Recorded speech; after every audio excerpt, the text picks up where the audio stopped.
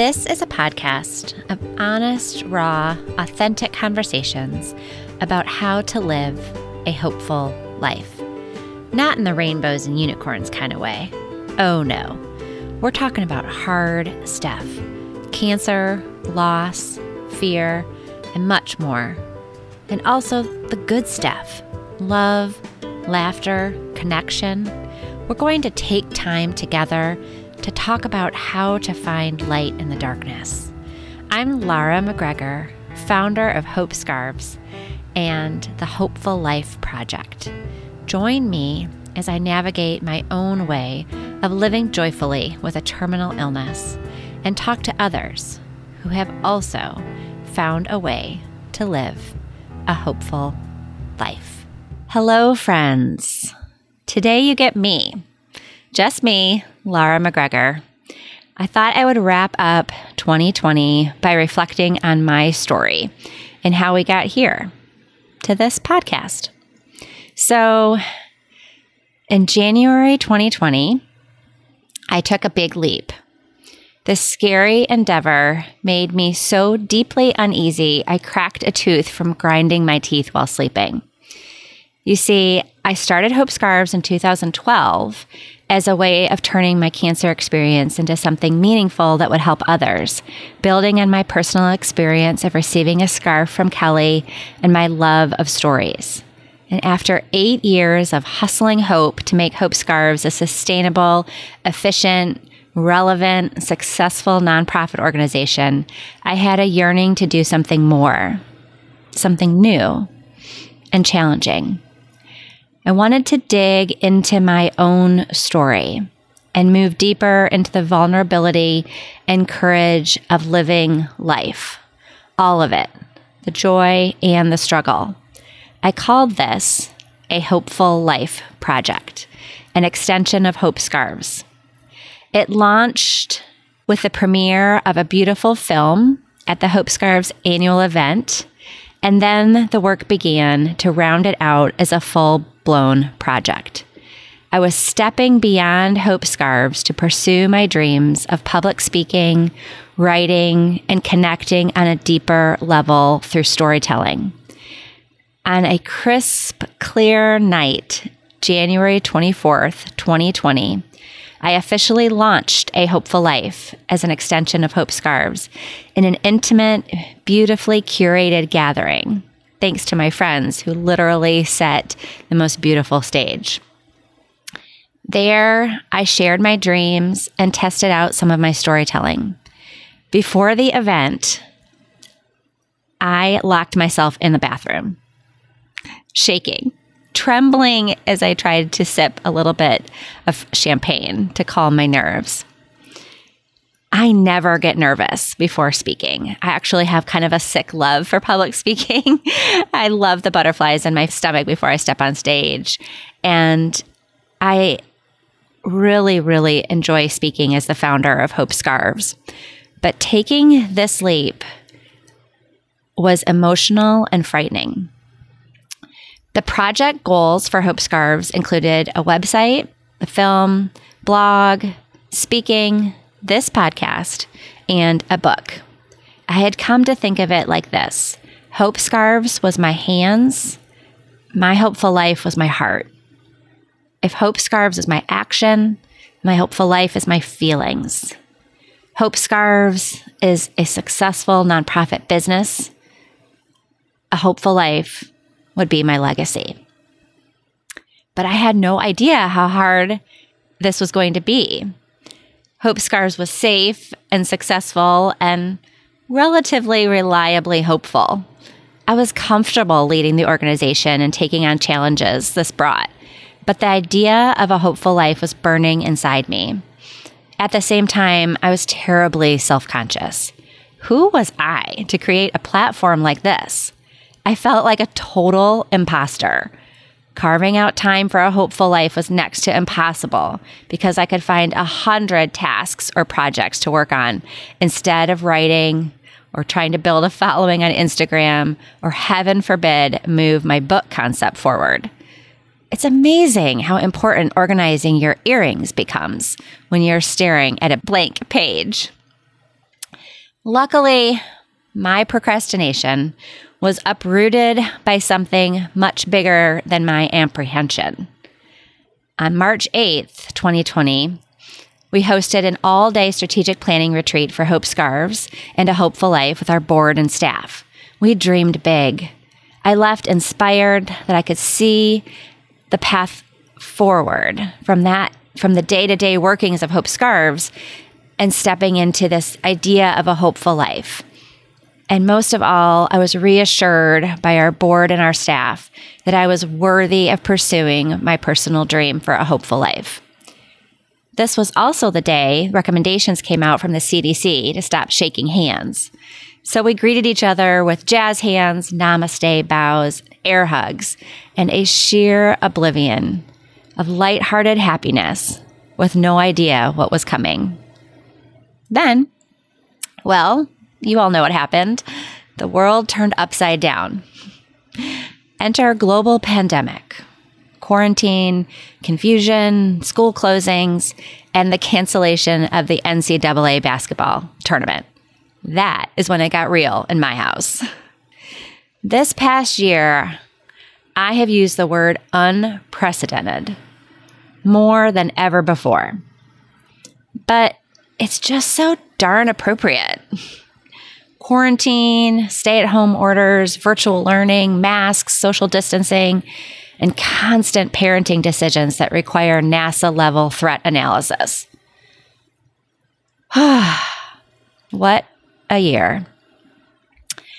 Our family moved to our farm to ride out the lockdown orders in our state. For the past 2 years, we had been renovating this 100-year-old farmhouse and the surrounding acres. But this weekend retreat became our refuge through quarantine. We Zoomed, virtual learned, and virtual worked, followed the news coverage from the safety of our little cocoon. As someone with a compromised immune system, it felt both comforting and confining to escape to the farm. We filled our time in the uncertainty with projects, moving rocks, clearing fields, planting grass, propagating fruit trees. We raised 30 baby chicks, got a new puppy, cooked meals together, and watched lots and lots of movies. For weeks, the only people we saw outside our family of 4 was the Instacart delivery guy. We lived on our farm for almost 3 months. Though the fear of the pandemic, economic turmoil, and pain felt around the world was agonizing, I will always cherish these weeks when our crazy world stood still and we hunkered down together in the safety of the rolling hills of K-Bar M Farm. Despite the privilege of escaping to our farm during the pandemic and everything being canceled, we couldn't escape the reality of cancer. In the midst of quarantine, I found out that the cancer lurking in my body was growing and filling up the lining of my lung again. After just 1 year, my second treatment for metastatic breast cancer had stopped working. I was heartbroken and terrified. I had my lungs drained, only for the cancerous fluid to fill back up within the week. After scans, appointments, and hard discussions in the midst of COVID, we decided to move to another chemo treatment, my third line, slightly more toxic and aggressive to combat this resurgence. I have shakily lived my life the last 7 years with metastatic breast cancer. I recently heard this experience referenced kind of like the Smokey the Bear fire threat level sign, constantly on high alert for danger. For many years, I was in the green as I celebrated no evidence of disease, scan after scan. Then I started inching up to yellow, then nearing red. We are all hopeful this new chemo will lower my threat level again. But as of today, I think I'm hovering around yellow, maybe a little orange. Stable on this current chemo, but my lungs are still surrounded by cancerous fluid. My left lung is severely impaired. I think about those cancer cells often, and I hope they don't get feisty and set up camp in my bones, liver, or brain. Living in such uncertainty is exhausting and overwhelming. If you think you're fatigued by this pandemic, try 7 years of terminal cancer. I have had to reshape my understanding of wellness time and time again. But one of my favorite authors is a lovely woman named Kate Bowler. She is also living with stage 4 cancer and has created a beautiful platform based on her story. She's an example for me as I try nervously to do the same. But when Kate was first understanding her circumstances, a friend explained it to her like this: think beyond cured and dying, and think instead about how to get from one good outcome to another. Think beyond cured and dying, and think instead about how to get from one good outcome to another. When I read this, I gasped out loud. Yes. So much yes. In this weird, uncertain reality of living with stage 4 cancer, we are keeping vigil in the place of almost death. Kate writes, I stand in the in-between where everyone must pass, but so few can remain. The place of almost death. The in-between where everyone must pass, but so few can remain. That is where I live. Her words are so real to me. They help put meaning to these experiences that I am feeling. I'm living in this in-between, balanced between joy and laughter, fear and death. The uncertainty, the unknown, the out of controlness of it all. If you think about it, it's kind of the same place we are living as a country right now. An in-between place where so many are dying, so much is lost, yet we all keep living.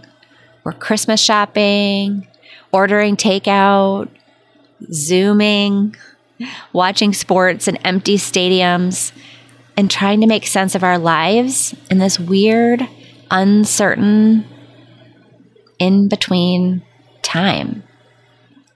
The hope of a vaccine is providing a glimpse at a possible way out of the in-between, the chance to return to some kind of normal.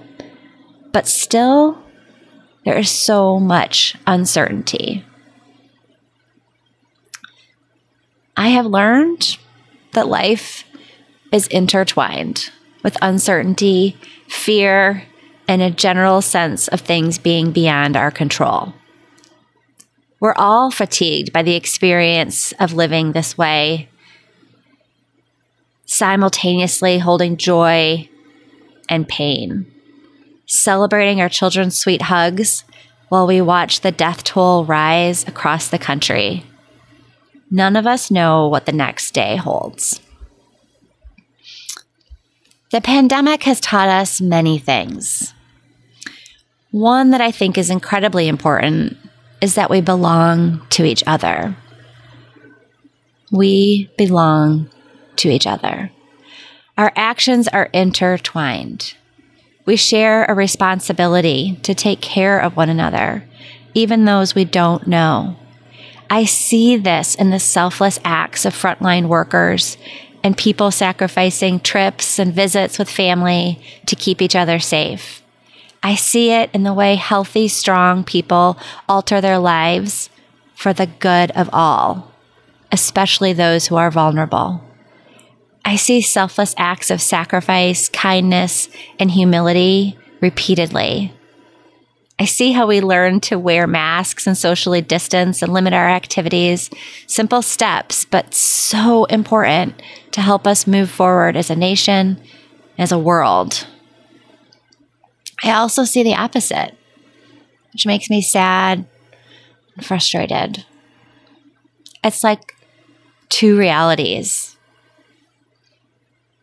But we aren't individual, isolated people. We are meant to be together. As one of those vulnerable people, you all are helping with your sacrifices and your choices. Thank you for staying the course. Thank you for taking care of each other. Your sacrifices and alterations to your life are truly saving others' lives. We belong to each other. Through this pandemic, I have missed connection, real in-person connection beyond a Zoom screen or text message. My heart aches to hold a friend in a tight embrace and listen to stories, eyes locked in support of their celebration or pain. I need to share my own burden and fear. That is what brought me to start this podcast. When I was overwhelmed by my own story, feeling isolated at our farm, I knew what I needed. I needed to share my heart and be held by others. And I needed to hold others and let them be heard. I could find understanding of my own pain in other people's stories. And by listening to others, I could learn. By sharing, they could learn. And our shared experiences will allow us to help carry each other's burdens.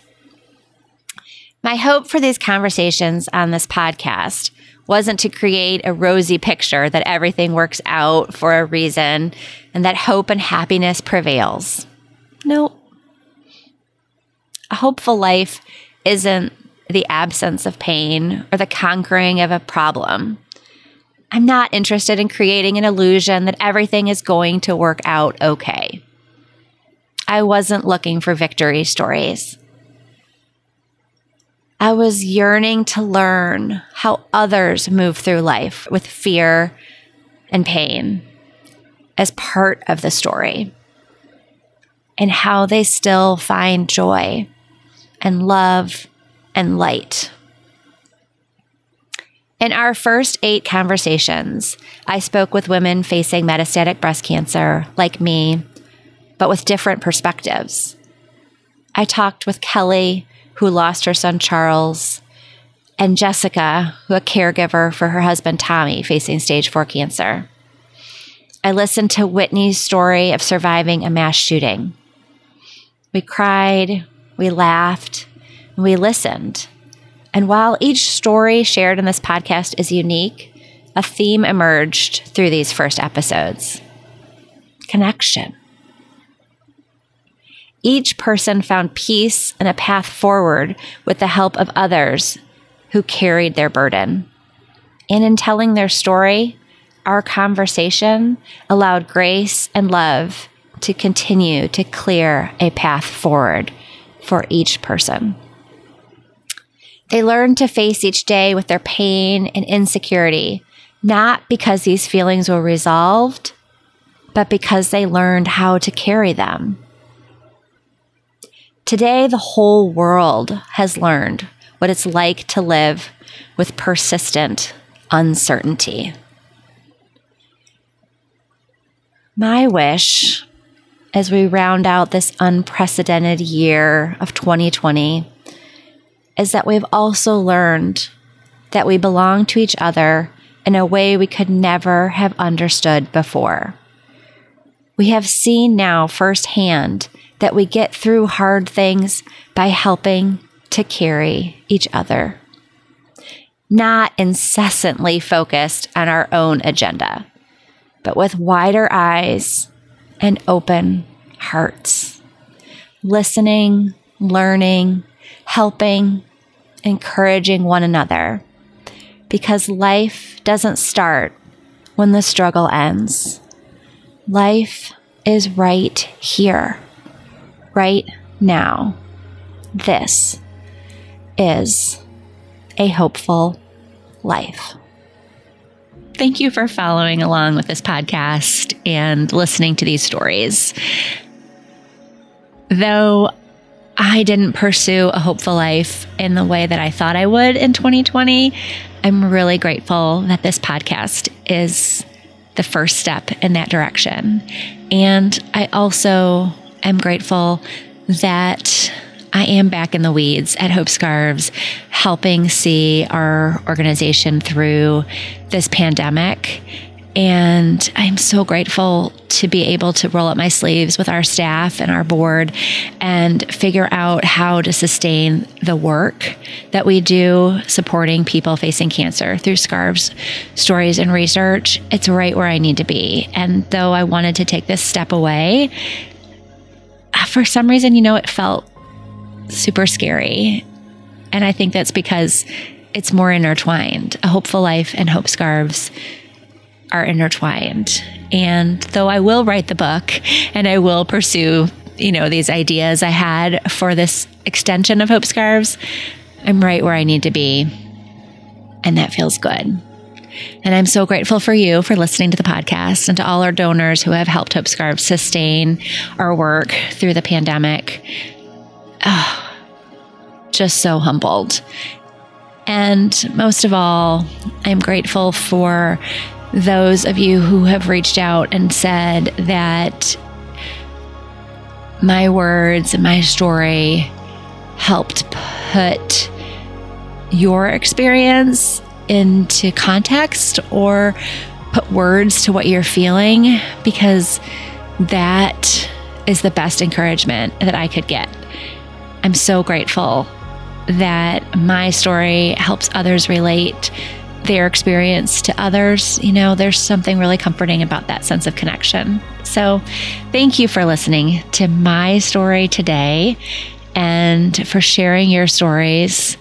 And I'm really excited to see what we can do with this podcast and how we can continue to share beautiful stories of love and joy and peace, not because of the absence of struggle, but because the struggle is part of that story, and that we have found a way to hold both joy and pain in the same hand at the same time.